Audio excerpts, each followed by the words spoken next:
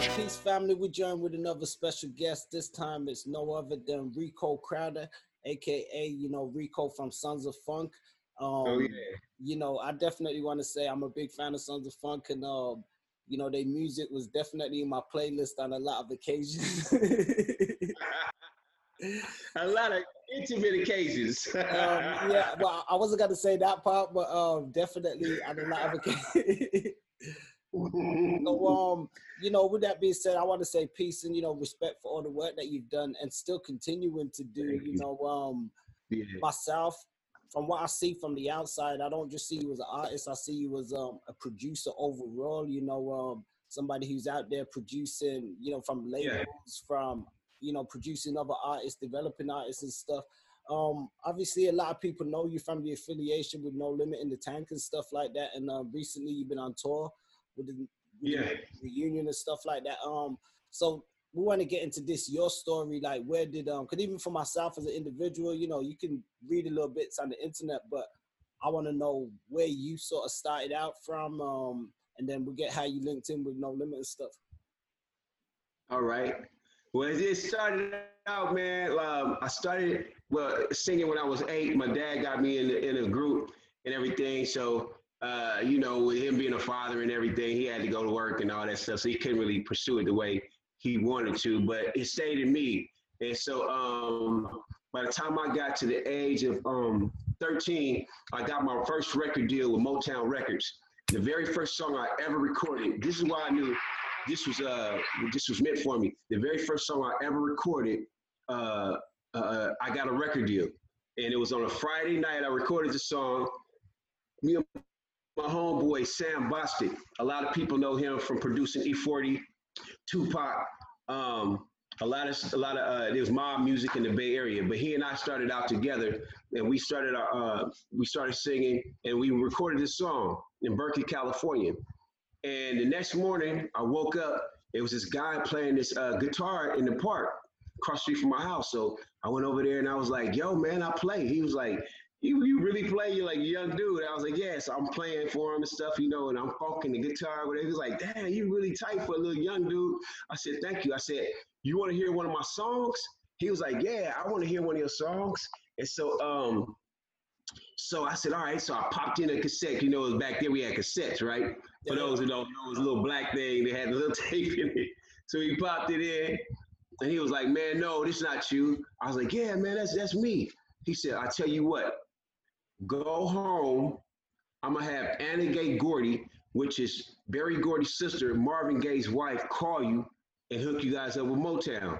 I was like, are you serious? He was like, "Yeah." So I went home. Like 15 minutes later, my phone rang. It was Anna Gay Gordy. And she was like, "I understand you guys got some really good music, and it's really good for you guys' age, I hear. So I want you guys to come to Los Angeles and let's get you guys to deal with Motown." The next Saturday, I was in Motown Records with Anna Gay Gordy. And as I'm sitting there, right, we're at her house, at her mansion on Outpost Drive, right? And as I'm sitting there, this tall guy, it was a sunken living room. And he started walking up. And next thing I'm looking up at him going, "Oh my God, you know who you are?" And he started laughing. And it was Marvin Gaye. Oh, wow. Yeah, it was Marvin Gaye. So I got a chance to, yeah, and he was like, "Oh man, I love you guys' music. You guys were really hot. For some young guys, you guys were really polished." I said, "Yeah, it's because we patted ourselves a lot after the Jacksons. So we copied them so much that we really started sounding like them, And it was in between the Jacksons and kind of Prince, it was that Prince era. So it was a mix between Prince and Michael Jackson, that Jackson sound, which it gave us a hybrid, I guess, or whatever that was. And so I said, "Well, look, Marvin, I really like me, everything, and all you did, but I got to meet Mike, man. I love Michael Jackson. Like, he's my ultimate favorite, next to Prince, right?" And so he was like, "Well, man, yeah, since you guys are with Motown now, I'm sure you're going to get a chance to meet Michael." But man, through the whole time I was there, I had got a song. I don't know if you remember the movie, The Last Dragon. Oh, yeah. Bruce Leroy. Stuff. I had a song in the movie. It did well, I still never got a chance to meet Mike. So lo and behold, you know, I learned a lot from them. I learned music, how to write better songs, how to structure songs. I was really good at it, but they showed me a couple little tricks that made it easier for myself. Matter of fact, I'm gonna tell you, who taught me. It was Elder Barge taught me a little trick on how to write it. Yeah, man, we was sitting there it was a studio called Sunrise and Sunset right there on La Brea. And Elder Barge, he was like, "Look, man, all you got to do is use your bridge that you use in the first verse, put it in the second verse." I was like, "Oh, that's a nice trick." And he said, "Yeah, you only got to sing like a couple of new words and use whatever you had before." And I mean, I've been doing it ever since. It's been helping me out. You know, as a matter of fact, Pete picked up on what I was doing, and he started doing it. You know Yeah, what? That's crazy, man. And you know, first off, you know, I was gonna ask what year it was that you signed with Motown or you was with them because you know when we think of Motown, there was so many different incarnations. But when you said Marvin yeah, and that was still there, I'm like, yeah, wow, because I was thinking, you know, who was you around? What sort of artists and stuff did you get to meet? Because you yeah. know, Marvin Gaye actually probably my favorite, you know, of all time, man. Wow. So yeah, yeah, Yes, indeed, man. He's really, really nice. And what you see, how pleasant and like really smooth. of He's really course. like that. It's his personality, real smooth, really compassionate guy, you know. And everybody over at Motown was very nice, and they showed me so much on how to, you know, conduct myself. They were really still back into the artist development, you know, and so they developed me more and more. However, I didn't get a lot of money when I was in Motown. I got the money when I got with the tank. You heard me? Okay, yeah, we That's well, where the money did. So, we're gonna get to that because you kind of right. you laid down a bit of foundation for it. So now we're coming to understand. You started out then in California. Are you from In California, yep, in California. Are you from Richmond or which part of I grew up in Richmond, California.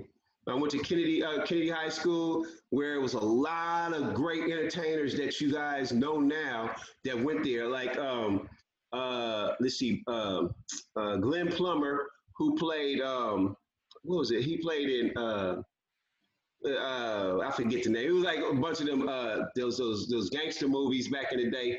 I forget what his name was. If I say his name, you'll definitely know. He was Yeah, big yeah. time. Then I had another good buddy named Willie White, but in Hollywood he changed his name to Salim Akil. Me and him were really tight, and he produced The Girlfriend in the Game. You know, it was a whole stellar amount of people that went to Kennedy High School. I went to that now super successful. You Oh know. wow, yeah. I just seen Glenn Plummer, man. Yeah, I know that brother, man. He was What in you talking about? What they call him in the movies? that was the prison movie. He been in a bunch, but yeah, I didn't Right, even a look at bunch of them. Yeah, yeah, that's the him. one right there. You know what? Yeah, that's a classic. Yeah. Oh well, so you know, yeah, that was Yeah, South Central South Central. Right, right. He was played. That's what really blew him up. yeah And he Bobby just oh Bobby OG Bobby Johnson. Bobby Johnson. Yep. Yeah, OG Bobby Johnson. But where he got his first movie was with Madonna. He Okay. did it first with, you know, we was all proud of him and everything, and then so you know a lot of people, you know, and then of course when Tupac came to the Bay Area, he and my oldest brother was like best friends. My brother was living in Marin at the time, and he used to Pac used to hear a lot of our music, and so I got a chance, you know, to talk to him a few times. You know, he was a real cool guy. So, and like I say, E40, the Tony, we are a real super tight. They used to be like our backup band and Oh everything. wow. So we all knew each other. Yeah, we all know each other from the Bay. Raphael Sadiq and that. He was in Raphael Tony and Sadiq, stuff, it was right? just like this. I remember one time, man, he and we had the same manager, right? This guy named John Green and Carlos Stanfield. Uh, we was in LA and we was both broke. I think I had like $5 on me, and we was at this hotel Holiday Inn by the airport. And I was like, look, Ray. Oh, I call him Ray. Y'all call him Raphael. I said, Ray, look, I got $5. I'm gonna go buy some hot dogs, some chips, and we gonna share this together. He's like, all right, cool, man. I'm starving. So we ate and we was talking about being successful, you know.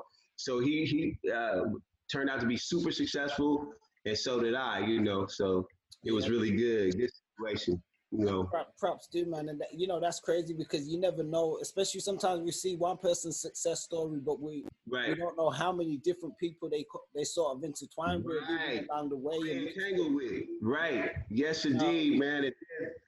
So then this would happen. So we went through a series of different record deals. We went with like MCA, Gasoline Alley. We was over there with Shy, the guys that sing "If I Fall in Love, Forever," whatever that little song was they had back. And then we did a deal with Columbia when the Fugees was there. You know, they were really cool. But we still couldn't get it grasped. You know, finally, I was at my homeboy's barbershop called Mark's Barbershop in Richmond. My homeboy Alamo. Rodney Brown, and he had this picture on his mantle, and it was these tall dudes with these gold teeth. And I'm like, man, when the basketball players start putting gold teeth in their mouth, right? So, and he said, no, man, that's Master P and his brothers, and you know, they rap. I was like, oh, okay. So I swear, about 5 minutes later, P walks in, and he always had a whole crew with him. He had Silk, C Murder. He had Mr. Servon, he had Moby Dick, he had Big Ed, rest in peace. Now, Big Ed and I grew up together. He was from Richmond, and he lived around the corner from me. But he had already met P because they all played basketball. So they came in, and P could really be a comedian. He's hella funny, man. The dude was hilarious. He was teasing all the barbers, talking about them ain't barber's license, them fishing license. Y'all know y'all ain't supposed to be cutting people hair. He was a trip. So he got real serious, right? So he sat next to me, said, hey, man, don't you sing? I was like, yeah, man, you rap, right? He said, yeah. He said, I saw you the other day in Sacramento at the Black Family Day, and y'all was tearing it up, man. Them girls was going crazy. I was like, right on, blood. He said, listen, if ever I make it, I'll help you. And if ever you make it, will you help me? I was like, yeah. Look, Father, I was broken in glass on the concrete. You hear me? Yeah, and so I was like, I had nothing to lose. So P started balling, right? He started selling records out his record store. He started recording. He started selling his records, you know what I mean? And he started doing really wonderful. Next thing you know, everybody in the Bay Area heard about P getting this record deal with Priority Records. He got about $250,000, right? So we was like, all right, that's cool. You know, he made it, right? So we was still trying to get a deal. And I had came up with the song Pushing Inside You, right? I was so broke. I said, you ain't gonna believe this, but I said, God, please put a song in my hand. Millions of people love. And the next thing you know, I started playing Show Feels That Good to Me when I'm pushing. I was like, oh, my nephew was in the other room. He was like, what the hell is that? I was like, I just got this song, man. He's like, man, record that. So I recorded it. I called my boy Dez in my group. He said, Rick, please come over my house. We got to record that song. So we recorded it. And so fast forward about a year and a half later, we go to Los Angeles. I see P at Priority Records. He walked in the door. He had like this orange glow over the top of him. I was like, oh, okay, we at least find, I know somebody who got a deal who can help me, right? So I was like, he's like, Rick, you still singing? I was like, yeah, you still rapping, right? He was like, yeah, well, I'm doing a little something. Little did I know, Fonz, the man was a multi-millionaire. He was like the Michael Jackson of rap of the South in the Midwest, right? Yeah. And he was encroaching in on the West Coast and East Coast. And so he was like doing really well, but we didn't know. We just knew he had got this record deal. So next thing you know, he said, man, come on, man, come with me upstairs. Let me hear it. He said, knowing you, I know this is going to be hot. I put on Pushing Inside You, man. 2 seconds later, P was signing us a record deal. He gave us all $100,000 a piece, $100,000 a piece, and we never looked back. And we was on popping. That's such a dope introduction. I was gonna ask you as well because you sort of answered the question who produced that record. So you had composed it and written it all before prior to meeting P, which is actually man. So I had already had it right, and I played it. And he was just like, oh my, he said, Reed, that's dope. He said, man, I'm gonna put this on the soundtrack about it. I'm finna make y'all. I was like, bro, can you make us bigger than Jodeci? He was like, yeah, I got no more money than Jodeci. I think I do. But like I said, we didn't know. So I called my cousin in Texas. I said, Tracy, bro, like we about to sign with No Limit. He was like, bruh, do you know you didn't hit Lotto? Master P is the man out here. Like he ain't nobody bigger than. I was like, what? He was like, man, you better hurry up. Next thing you know, man, P. So when we went home, right? We went home, and he said, y'all go home and take that raggedy red truck back. I know that's y'all, because ain't nobody at LA got a truck as raggedy as it was hard. And he knew it. And he said, here go, he gave us about like $2,000 out of his pocket. He said, y'all go buy some new clothes too. Y'all looking shabby. Y'all about to be with me. I was like, okay. So we rocking, shopping and everything. So we get home. He flies to Baton Rouge. So we get here to Baton Rouge, man, and he opens up this safe. And I swear, man, it was looked like it was a vault, a bank vault. It was stacks and stacks of hundreds and $100 bill. I was like, bruh, what the heck? Did you hit a lick? He was like, no, man, I'm just selling a few records. He gave us all $100,000 a piece, man. I had never seen that much money in my life. Cash money. Lord. Yep. Cash dollars, right? Then we hopped on a plane and we go to Houston. And the word got out, Master P was in Houston, was at the Galleria. People started swarming. Fonz, then they closed down the whole mall for us because it was thousands of people trying to get in. It was beating on the door. I was like, bruh, who are you? Are you the second coming of Christ? I said, what's going on? Like, I didn't know. He started laughing. He's like, oh, man, I've been selling a few records. I'm like, yeah, to say the least, right? So little by little, I'm starting to understand that P was huge. We was like the biggest black record company that ever existed in the United States. Matter of fact, you could pull us up. Yeah, you could pull us up in Guinness Book of World Records for selling the most records ever. It was us, and then it was Puffy. Yep. But we were completely black owned. You know what I mean? Exactly. I mean, that's why a lot of us definitely gravitating towards when it comes to the tank. Now, right. let's go slightly back a bit because you know, you talk about, you know, we just touched on how infectious, like the I guess the aura or the personality or the person or the character Master P grew to be as an individual. Oh man! But you growing up in Richmond early on, you say you grew up with Big Ed a little bit. I want to get into that. You know, if you could share a few stories and how you met some of the other guys. Was it like Dez and Zoe for Oh, okay, yeah. And right. Not only that, I was gonna ask you as well. Did you come across P before in Richmond, or did you hear about him sort of before, or just not until that time you met him? Not. I didn't know who he was. I never had met him or whatever. You know. So let's start with Big Ed. Now, Big Ed and I grew up together. Big Ed played basketball. You know, he was a weightlifter or whatever, and he was very nice, humble guy. Just easy. One of the guys that's in the neighborhood. You know, that you just hung out with. If you played basketball, Big Ed was gonna be there. You know, he was gonna school you and laugh at you. Then you go home, whatever. You know. And I know he was trying to do a little rapping thing on the side, but he was mainly into basketball, you know, so kind of like P was, right? Okay. And then like Dez and I are really cousins. We not like even like buddy, we like really cousins. And so what happened?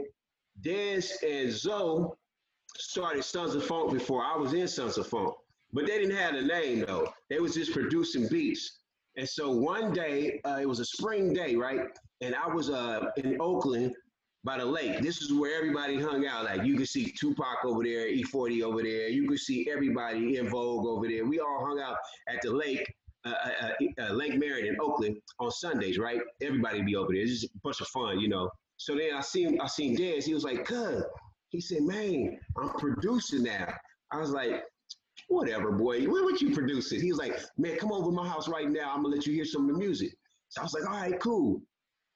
So I go over to his house, and man, I swear, Fonz, he put the music on, and it was all the sounds you hear on the radio. I swore Teddy Riley was in that room with us, right? Because it was around that New Jack era time, right? Okay. And it was the drum sounds, it was the keyboard sounds, and I was like, cuz you really did this? He was like, yeah. So it's really a song out there we got. I'm gonna send it to you. It's called "If Your Body Say Yes." It's better than pushing inside you. Really, that's a huge statement to make because pushing inside. Okay. It really is, man. It's a song out there that I wrote. It's better than pushing, right? So so I said, give me that beat, man. When I come back tomorrow, I'm gonna have a hit record for you. He was like, for real, cuz? I was like, yeah, man, that music is dope. So I went home and I wrote to it, right? And I came back the next day and I sang the hook for him in the lead verses. He was like, damn, that's what we need. Oh my God, cuz will you be with us? I was like, okay. So at this time, Zoe was there, right? Zoe was just 15 at the time, right? He was a little dude, but he was a virtuoso on the keyboards, right? He could play. He was a PK, right? So grew up in the church playing, and so he was extremely good. And then that's how Sons of Funk started. Okay. And we started producing a lot of records for ourselves and started getting out performing. And I noticed that we had it, man. I noticed a lot of people started really tripping on us, like, hey, man, y'all really sound really, really good. It's so good. It was this dude. He and I we didn't like each other. He was my nemesis, right? He had got that song, "If Your Body Say Yes," and he said, Rico, man, I know me and you we don't see eye to eye, but he said, I love the hell out your song, man. That dang song is the bomb. He's like, man, like I can't stop playing it. I was like, I know you must really like it because I know me and you we at odds all the time, you know. It was over some girl type stuff, but that's here nor there. But we cool now, we young. So yeah, man. So then we started bubbling. We started doing selling records out of the trunk like everybody else. We were selling hundreds and hundreds of tapes. And just by that chance, man, I met Pete. And man, when I tell you, Fonz, meeting Pete totally changed my life, man. Like so, by the time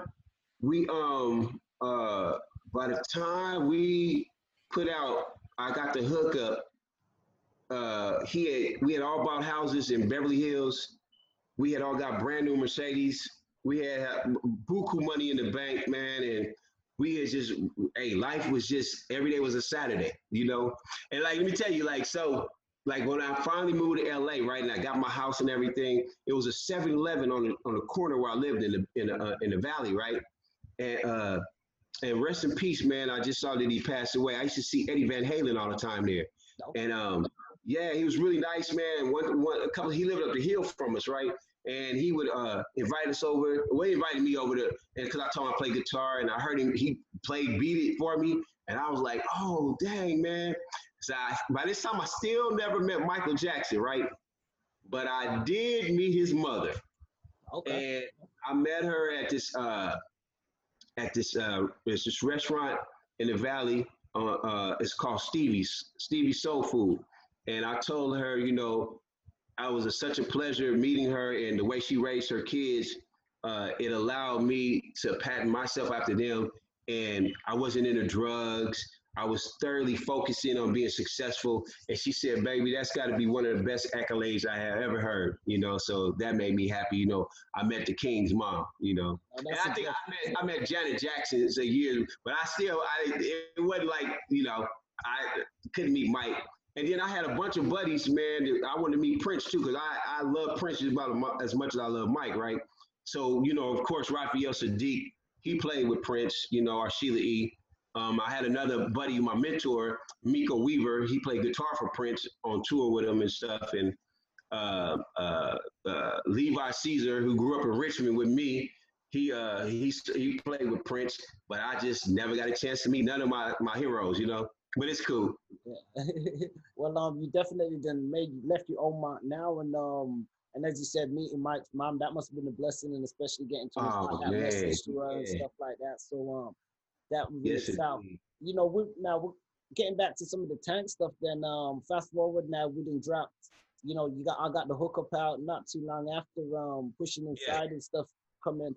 At what point do you think to yourself, or do you look at it and say, okay, this is it? Like we really got some steam right now, and you was also involved with producing other artists on the Tank and that as well. Was you? Everybody. Stuff, so if you could give a bit of insight on that. Yeah, man, it was so wonderful. Like to answer your first question, when well, I guess when I got the $100,000, the first that's it. I was like, man, looking at this and knowing him, I don't have to worry about nothing no more, right? And then it just got better and better and better. And like Boz, Boz, Anthony Boswell, right? I remember we was getting our our suits for the album cover, right? Remember the yellow suits we had on? Yeah. With all Versace suits and stuff. I was like, man, I don't know if I can get used to these. Like, man, you got to get used to this. And you ain't got to take it back like Puffy make everybody take shit back. Yeah, no red clothes. Yeah. So we was just doing our thing, man. And then so P knew that we produced. So he was like, man, what y'all got for like some radio stuff for the artists, whatever. So we was down here and Fiend was about to put out his album. And I was listening to his album. I was going, Fiend, I'm loving your album. However, you need a radio hit. And he said, man, Rick, you got something for me? I was like, give me a minute. I think within 3 minutes, I came up with Feel My Pain. Okay. And so I started playing it, and I came up with the hook. Zoe, he came up with the keyboard part. And hold on, my phone going off. So he came up with the keyboard part. Man, we started recording the song, and it became his #1 hit. Yeah, well, then you put you know, just being in the mix, it sort of remind me of because sometimes I think, how come you guys didn't have more production credit with, like, as part of Beats by the Pound, but at the same time you was your own sort of outfit, but still went in that assistance. I know there must have been some great, you know, sessions, because you was around at a time where, you know, the tank was stacked. Yo, man, we was killing it. That you know, you and P always did great work and stuff with the camera. Is there any other artists? You just mentioned Fiend. Who would you, you know, who was like? Man, we produced everybody. I produced Cain and Abel. I produced Silk. I produced C Murder. Let me tell y'all about C Murder. Yeah.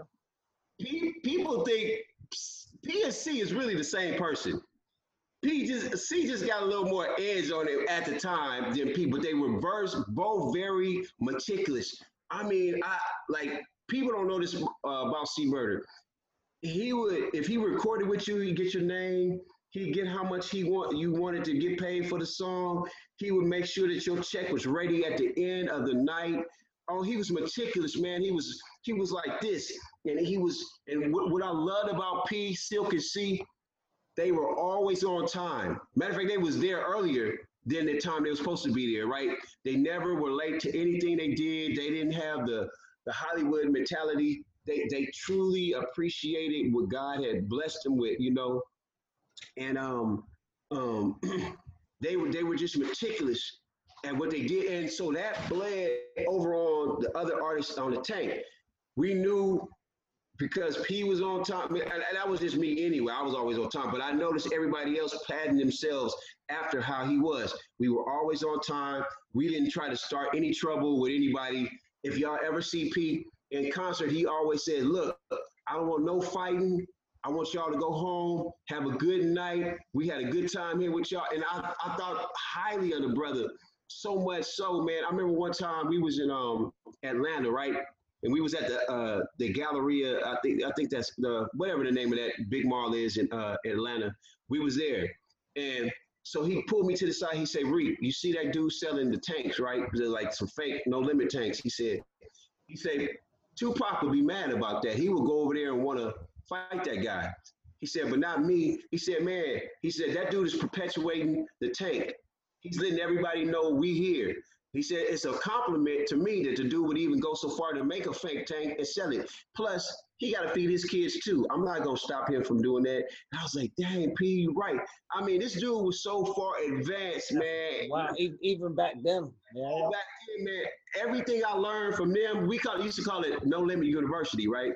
Everything I learned then, I apply now. And you see, Spons, you see all these people. I got Justin Timberlake shouting me out. Yeah. I got, I just saw Sinbad, you know, yeah.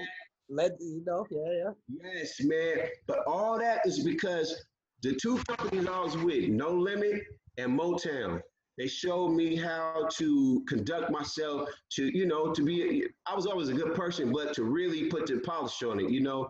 And P just showed me, this is how you conduct yourself in business, man. And you don't get mad at people for this. You just kind of, a lot of stuff P would let slide.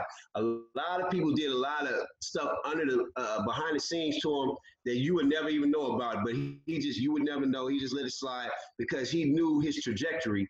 where he was going. And oh man, it was just phenomenal, man, what he did and how he was doing it. And again, Fonz, everything that we learned, we're applying it to this day.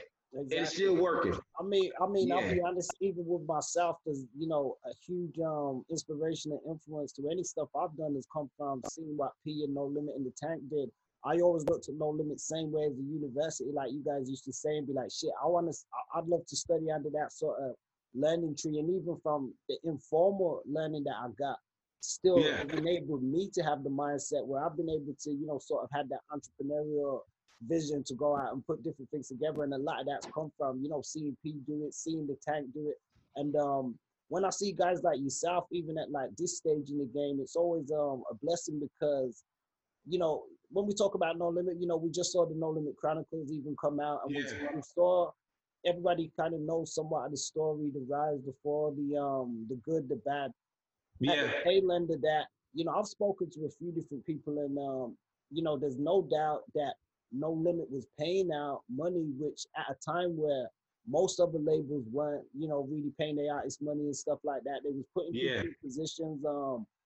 At the same time, when things sort of went sour, people went different ways, or some people lost their money, some people didn't do certain things. And, I'm not taking anyone's side or anything, but like I said, when I see someone like you, it's like as you've explained, you've taken the lessons and done something with it. I know people been kicking them for years. I remember buying like the Source magazines and stuff back in the day, and they used to have interview the artists, even me and X and stuff, and they would speak about how P teaches them business and tells them to invest in money and stuff like that and things of that nature. So it's like seeing somebody like yourself that's did it.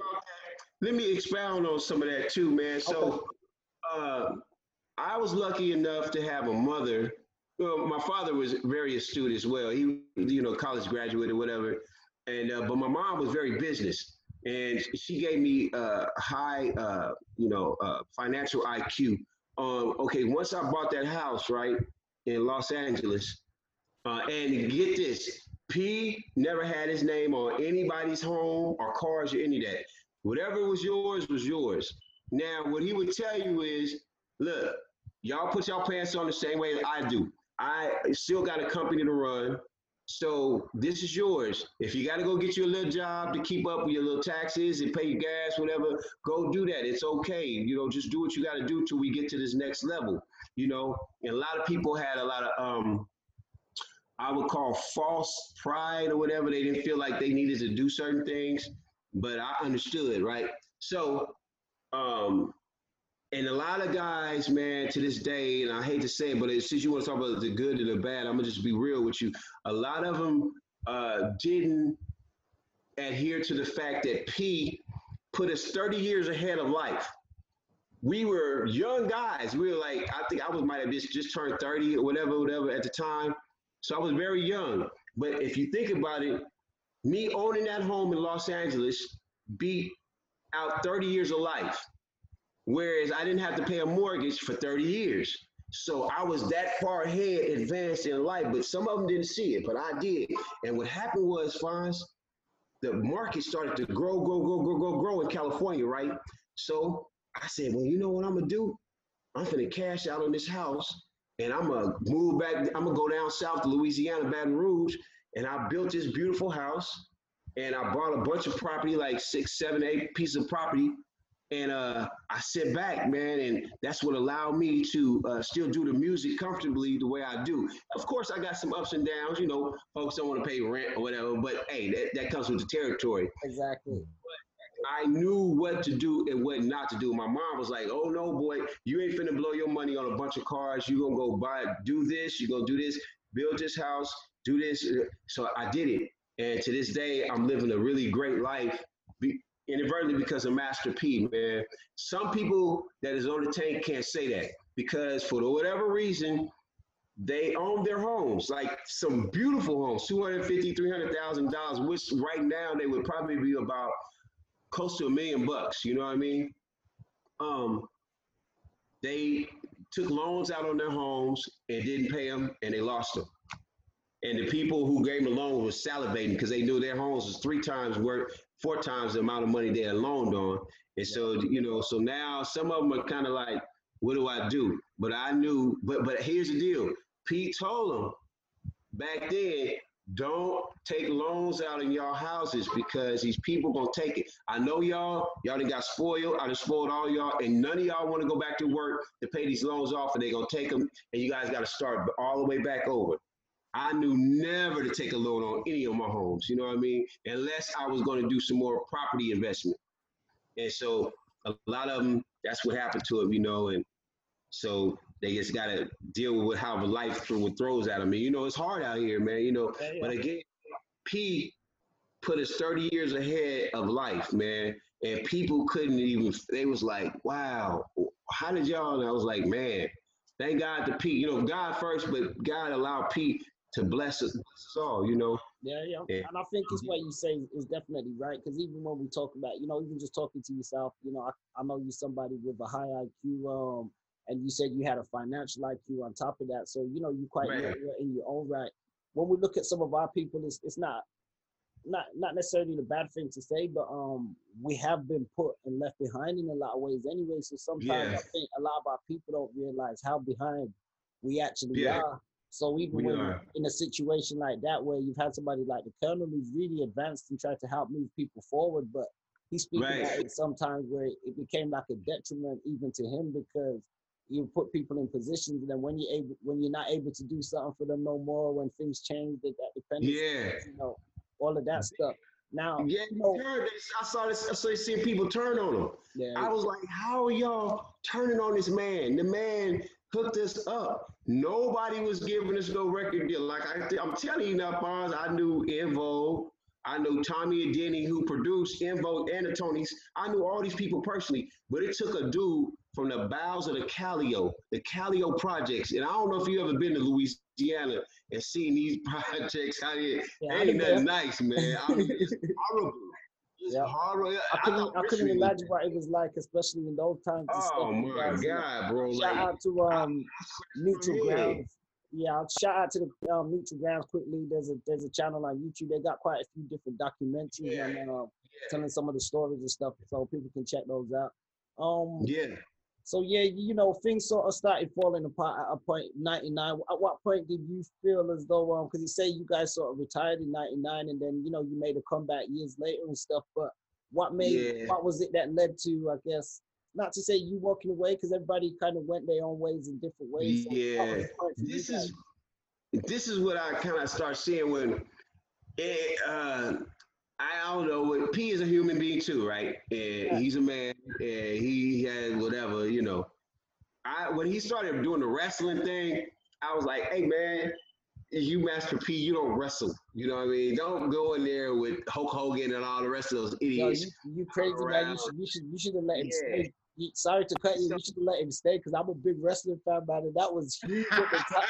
That was that was huge at the time. I Seeing like P doing in that. wrestling. I didn't want to see him in the ring, but seeing him in there, he actually Right. got paid. He got paid a lot of money as well. They gave him for those shows. Yeah, I'm sure he did. Knowing P, I know. But this is really the downfall. Let me But share go something ahead, with bro. you. Sorry. No worries. Listen, I'm gonna show you. This is really what happened. When I bought my home in LA, right? We lived in a very affluent neighborhood. I was in Hollywood, Beverly Hills, Sherman Oaks, right on the cusp of both. And but I would go to the Slauson swap meet and on Slauson just and hear all the hot new music coming out and just staying grounded with my people. You know what I mean? I don't want to get too out there where I'm losing contact of really what's hot or what's going on, right? And all of a sudden, I heard this song. It said, "You keep your body clean, huh? You know the scene, huh? You know the thing, huh?" It was Juvenile, huh? Bro, I was like, "Holy!" And I could hear the tone in his voice. He was from New Orleans, right? I was like, "Oh snap!" So I called my homeboy who lived in Baton Rouge. I said, "Who is this?" He said, "Man, that's Juvenile, and that's Cash Money." I had just read about him in this magazine called Murder Dog. It was pretty hot too.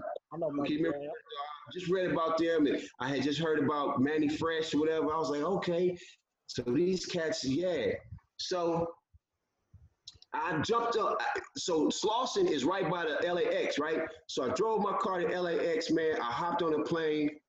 No, well, let me take you back. So I said, man, who are these cats? He said, man, that's Baby, that's Manny Fresh, that's Juvenile, that's Cash Money. He said, man. So I was like, all right. So I hops on the plane. I gets to Baton Rouge. I go to the office and I tell P, excuse me, I said, P, we gotta sign Cash Money because if we don't, they gonna take over, man. Because I'm listening to that.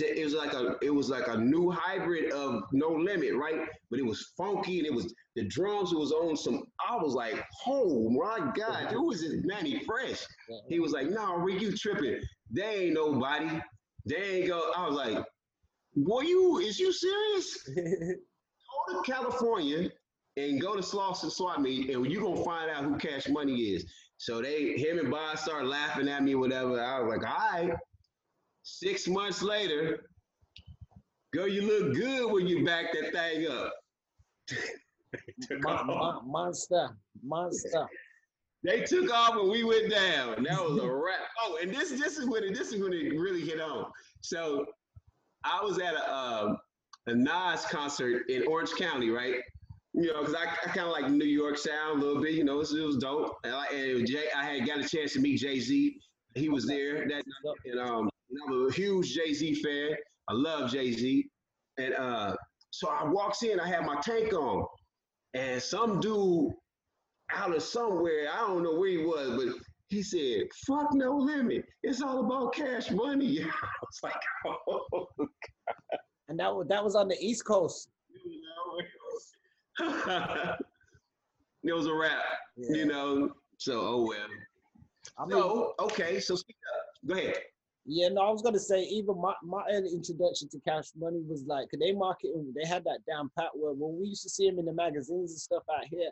At first, we initially thought they had something to do with No Limit because just the look as well. Right. And then I think one of the first records, I heard a bit of hacker. We used to get like Young TV raps and stuff like that, and then as you said, Juve is crazy because I was talking to someone about Juve earlier, and I was saying like I didn't really bump all the rest of the Hot Boys in that at that time like as much as like maybe because he was a bit older and I didn't realize them, but he had just that extra dimension to him where he sort of carried it forward after Wayne, got a bit older and a bit seasoned. Obviously, he took knocked the ball out of the park, but same. I remember hearing Juve, and then he was on the Rough Riders album with with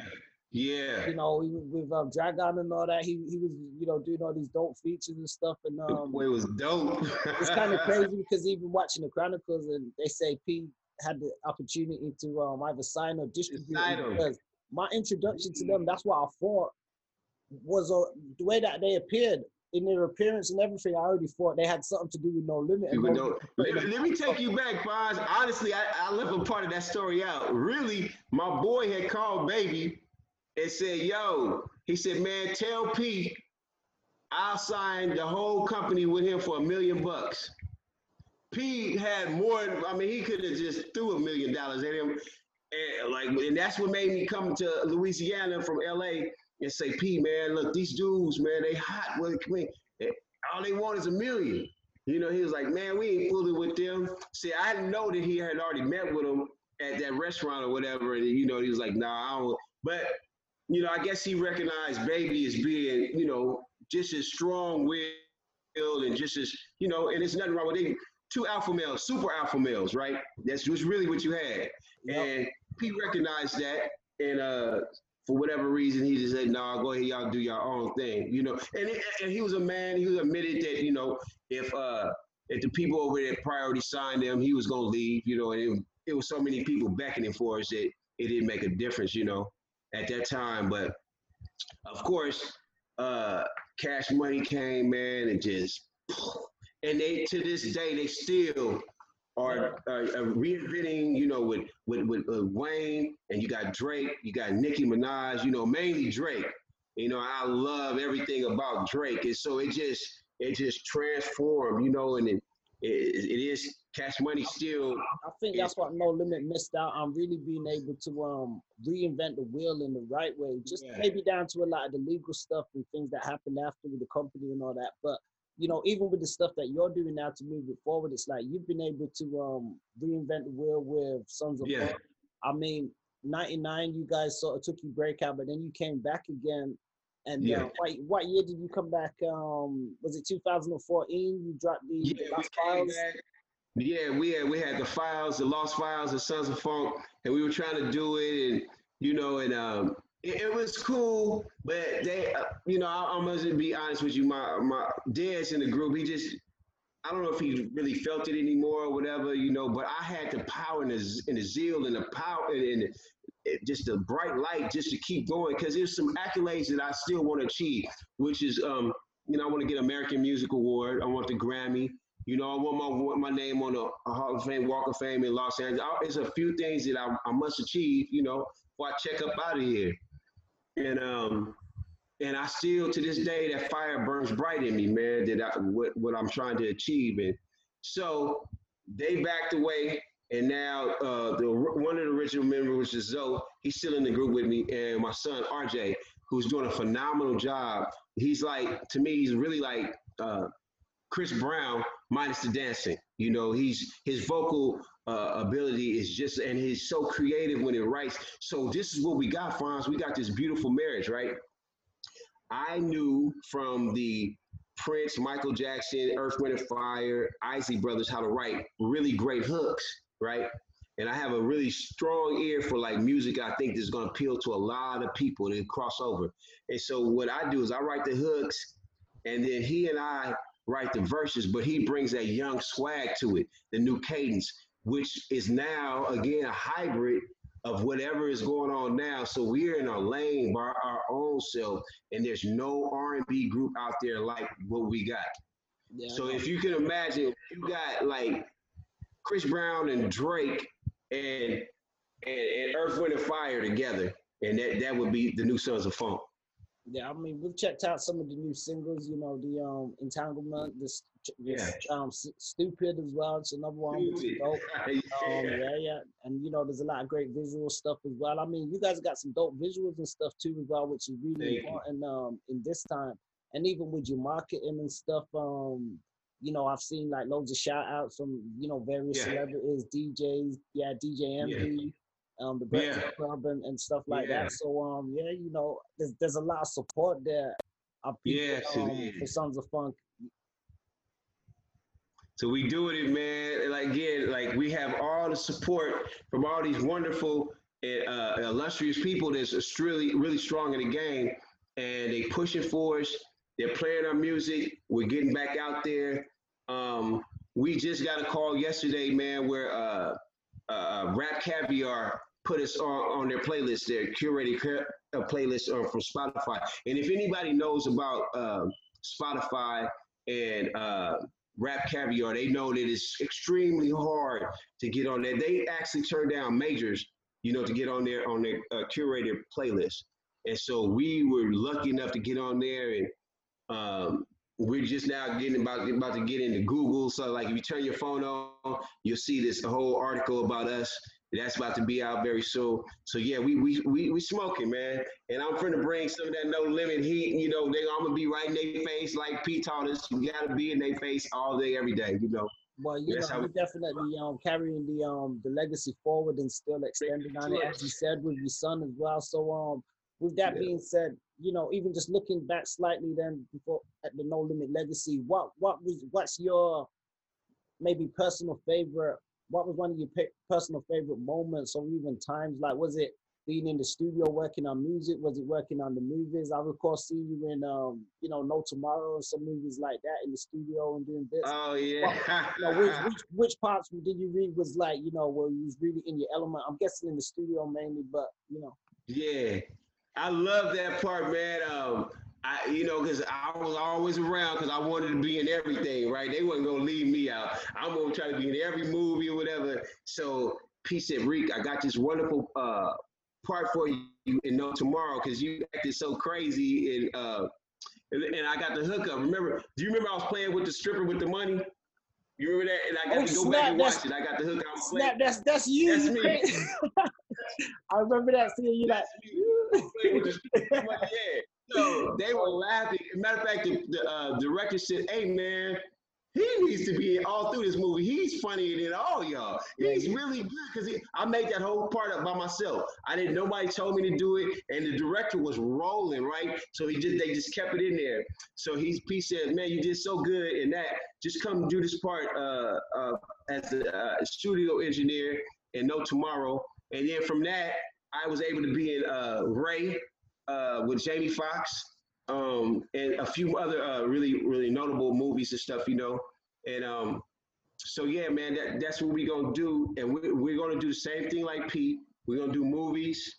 We got some other acts that we're gonna put out. There's and our record company now is called Monument One, and it's gonna be really good, man, and really it's gonna be a big situation that we got going. Yeah. Okay. Yeah, I remember the Sons of Funk records you had and stuff as well. So it's good to know that you're gonna be working with different artists and stuff as well, and taking even the experiences that you've had being under the learning trees of Motown and No Limit, some of the labels, let alone black labels and stuff as well. So what could we expect then music wise, I guess, in the future? I know you've got the stuff that's out now. Is there anything you want to plug or let us know that to look out for? Yeah, so be looking out for Stupid, the Entanglement. Matter of fact, man, believe it or not, we're doing a new song now. We're gonna kind of re-hook up, Pushing Aside You. We're doing it. Remember the 69 Boys? Yeah, 69 Boys. Yeah. We're gonna do that with them. We're producing, believe it or not. You remember Lakeside? Come along and ride on the fantastic voyage. Yeah. Okay, we're producing them. We're gonna bring them back. We got like a few other, strong older acts that we're working with, and then like a few youngsters that we got Forever Hood. We got Sean Baby, and we got a few people that we got going, that's gonna be out. And then of course Sons of Funk, man. We gonna slam them. We got some hot stuff. And then our second single might be Loyal or Water Gun. And we're gonna go to Miami. We're gonna have the boats and the jet skis and it's gonna be real hot. Just like old school No Limit days, So it's our time. Yeah, no, definitely. And people, if you type in Sons of Funk on Google, everything definitely gonna pop up. Do you have any other like separate social medias or anything you want to plug around? Yeah, Rico. It's just Rico Sons of Funk or RJ Sons of Funk, and you can find me just Rico Sons of Funk. Bam, Rico. that shirt, bad man. Is that the new merch that you come with? Yeah, more merch. Yeah. So then we got the hats. We got the mask. We got dominoes. I'm telling you, I learned from Master P now. We got it all. We got it all. Yeah, so next is in the food business, man. So I'm proud of P. You've seen what he's doing, especially with the food stuff and that as well. That's he got the cereal and all kind of stuff. It's an important move, and even with yourself and what you've done and what you've accomplished and continuing to accomplish, you're laying a foundation that's able to support others coming up after you, and you're putting out a positive message and inspiring other people that because we all need inspiration in this world, man, and that's how each one teach one. If you wasn't inspired by the Mikes and the Princes and and I know there's plenty of others. We could have. Who one of your favorite vocalists? What you think of my boy Smokey Robinson, man? That's one of my. Oh my God, Smokey was good. You know what? Let me share something with you. If you really listen to old Smokey Robinson, he sounded like Michael Jackson. Yeah. I was like, I really tripped one day. I really listened to him. I was like, no wonder why Barry Gordy liked Michael so much. He sounded like Smokey. Michael's so special. Because Michael's so special because even from a young age and stuff, he could sound like the Magnificent Alda, guys, and even encompass the same sort of emotion and feeling and all of that, which that was super, super rare. But yeah, Smokey, he and see, let me tell you something. That's another thing I learned from Motown, man. They taught me how to. I was always doing it, didn't know I was doing it, but they really taught me how to hone in on like say for all this interview you were talking about, right? I would hone in on certain words that really sparked or felt like it would like attract millions of people, and I remember how your phrasing was, whatever, and I would write it down, and that's how you write hooks. And they said that's the key to writing hooks. It's just like basic talking, but remember the buzzwords, like words that really stuck out to you, and those are the hooks that can make millions of people buy the records. And then I always adopted that, you know. And another trick that I learned from P. P is dope, man. Like people don't really know he's dope. Like so he'll write his verses, right? And then his second verse usually is better than his first verse. So he'll throw the first verse away and pop the second one on first, and then he'll write another one. It's even better than that. But by that time, that's a great record. You know what I'm saying? And I learned that trick from him. You know, he's good. That's a dope tip, man. Because Yeah. you know, even myself, I was playing a record to someone the other day, and it was like, "Oh, your second verse is better," and I said, "It's always supposed to be that way." However, Yeah. I never would have ever thought to do anything as genius as that. Like, take that verse and Oh yeah, man. So and watch this. And if you really listen to his music, he kind of says a lot of things similar, a lot to, but he's breaking his brand. He's breaking his way of rapping. Like he might say, I grew up on eggs and rice, or he might say, he had a couple little sayings he would always throw in his record, so you'll know it was him. He was always breaking. He was always promoting himself. You know, he was dope, man. Yeah. He was so. I mean, P's still dope. To me, I give him a lot of you know, respect. Yeah. I don't get into any of the other foolishness, but for what he's accomplished and what he continues to do. As we know, there ain't no man on this earth that be like perfect. So one thing I love about P, he always says he ain't God, and he always says he ain't perfect. So what more can a man say besides that? And you know what, Fonz? Let me share something with you. And I know people might trip out when I say this, but if you show a picture of Malcolm, I mean not Malcolm X, but Martin Luther King, they need to show a picture of Master P. Let me tell you why. I seen him by 40 Black men and women homes that they own by themselves. They own. He didn't have put his name on it like this in the record company's name. No. You deserve this because you've been working so hard. This is yours. Now just keep it up. So what can you say when a man does that for you? You know what I mean? And a lot of these people, we both know Fonz, a lot of them that was on the tank would have never got a major record deal. Some of them were subpar. Some of them were okay. Some of them were super great. You have Mystical, you know, you have Fiend, you have Me X. These are people, you know, Soldier Slim, what's his name? My guy that's in jail. What's his name? Who? You talk to see? Oh, Mac. Oh, you talking Mac. Oh, Mac was Mac camouflage assassin. Tupac of the South. Yep. Mac was dope. You hear me? Mac could have been like, you know, even at the time, he was one of my favorite. You know, he could have easily been one of my favorite rappers in the game. Oh, easy. Like, not just in No Limit, in like just like dope, like about. Really dope. Yeah. Like truly, man. Like if you really sat down, and again, he was so humble. He's such a nice dude. All that stuff. I would be very hard pressed to believe that what they said he did, because he was not like that. But he was such a brainy little dude, man. To me, he really was the Tupac of the South. He was truly the best rapper on No Limit.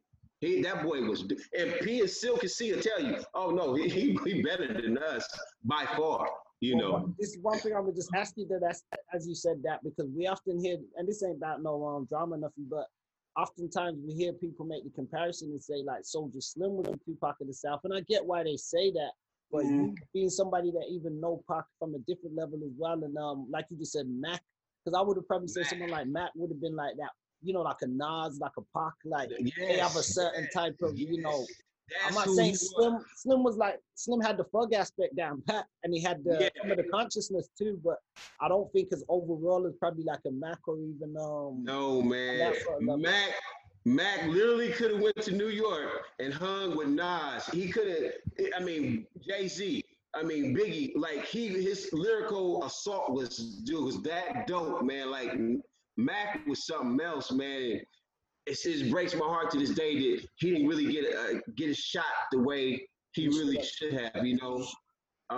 And I know it's back to the diaspora to where we live, you know, in the South, and we were so enormous that anybody black that was with no limit that they could have put some handcuffs on, they did. They didn't care who, but they really wanted P. But P was a businessman. He wasn't a thug. It wasn't all this, you know. You wouldn't go see P at no party. You're not gonna see P at no bar. You're not gonna see P doing nothing nefarious. You're not gonna. It ain't gonna happen, man. P was about his business, and he was straightforward, and he handled his business as a businessman should, and that was it. You know, and a few of us got tangled up in some mess, and you know, like C, whatever. On that last note, even we talk about being tangled up, we still see a campaign for free Mac and free C Mac. Yeah. You just sort of touched on it, explaining that the judicial system in New Orleans can be, and in Baton Rouge, or just Louisiana, and a lot of places in the South overall can be quite harsh. Quite harsh as we see. So on us. Yeah. And I'm gonna leave you with this. This is why I love P, because he gave us all a shot not to live in that lifestyle anymore. That wasn't for any of us. We all lived in these palatial homes. We had very beautiful cars. We had money. If it wasn't your time, just go get you a little job or whatever. Don't be thinking you're so high up that you can't, take care of your little, twos and fews or whatever. But that's what P did for us, man. All of us. And some of us just fell by the wayside, and then along with the racism to which is brought upon our culture and our race or whatever, it fell off. But oh well, I'm still here. Yeah, we appreciate that. And then just in closing, I'm gonna ask, while we talk about just the race and stuff, is something that's been going on this year. BLM, the elections. We just seen the debate yesterday. Who you got? I know you got quite a political head yourself. Are you? Yeah. You know what, Fonz? I look at it like I'm neither right wing nor am I left. Yeah. Because that's the same damn bird. Yep. You feel me? I am. And I have nothing against white people or anything, but I am a black man, and I am for my black people, and I am going to create more jobs, and I'm going to create ways for our people to make money, and we're going to create our own political system. We're going to buy our own land, and we're going to do the right things for each other. That's who I am, and that's who I'm voting for. I'm voting for Rico to help my people. I could respect that, and that's a solid mindset, and I guess even the no limit mindset stuff too. It ain't about disregarding other people, but we definitely about empowering and helping our own people and stuff. Our own, just like everybody else does too. Everybody else does it. Chinese people do it. Jewish people do it. Whatever. We all, even though I believe Jewish people came from Ethiopia, I can go way back and talk about all kind of stuff. But I mean, that, right here, maybe a different conversation. On that last note, though, before we go, because I could throw some wild, because I don't know if you ever heard it. I heard this track, and it was a Big Ed track one time, and it was it's an unreleased track. I think it was on a Players and Ballers soundtrack or something. Not a No Limit release, but he rapping about not necessarily Armageddon and stuff, but he just dropping so much conscious sort of bars and stuff like. And I was like, Big Ed must have been deep. Like, I know he must have been. He didn't come off like an NOI, but he had like, I was like, he was. Yeah, he got that. He got it in him. Yeah, he has a lot of Islamic beliefs and faith. And that's how he patterned his life. So he was straight-laced too, man. Very straight-laced guy. Yeah. We always just really some nice people. Yeah, man, it sounded like it. I mean, rest in peace. God bless the dead, and all the soldiers that were here before and helped lay the foundation. And it's once again, man, it's an honor and a privilege to be chopping up with you guys and working with y'all, because you know, y'all are part of history, not just Yeah. you know out there in the States, but worldwide for the culture, for our people and stuff. So we'll continue forward. And I'm looking forward to hearing like the new material and stuff like that, and staying Thank plugged you. in. But we'll be blasting stuff off on the radio and things of that nature. So you already know. Right on, man. Thank you. I'm looking forward to working with you real tight, Yep. Fonz. Really. You already All right. know. All right, then, my bro. I'm gonna wind this down now. So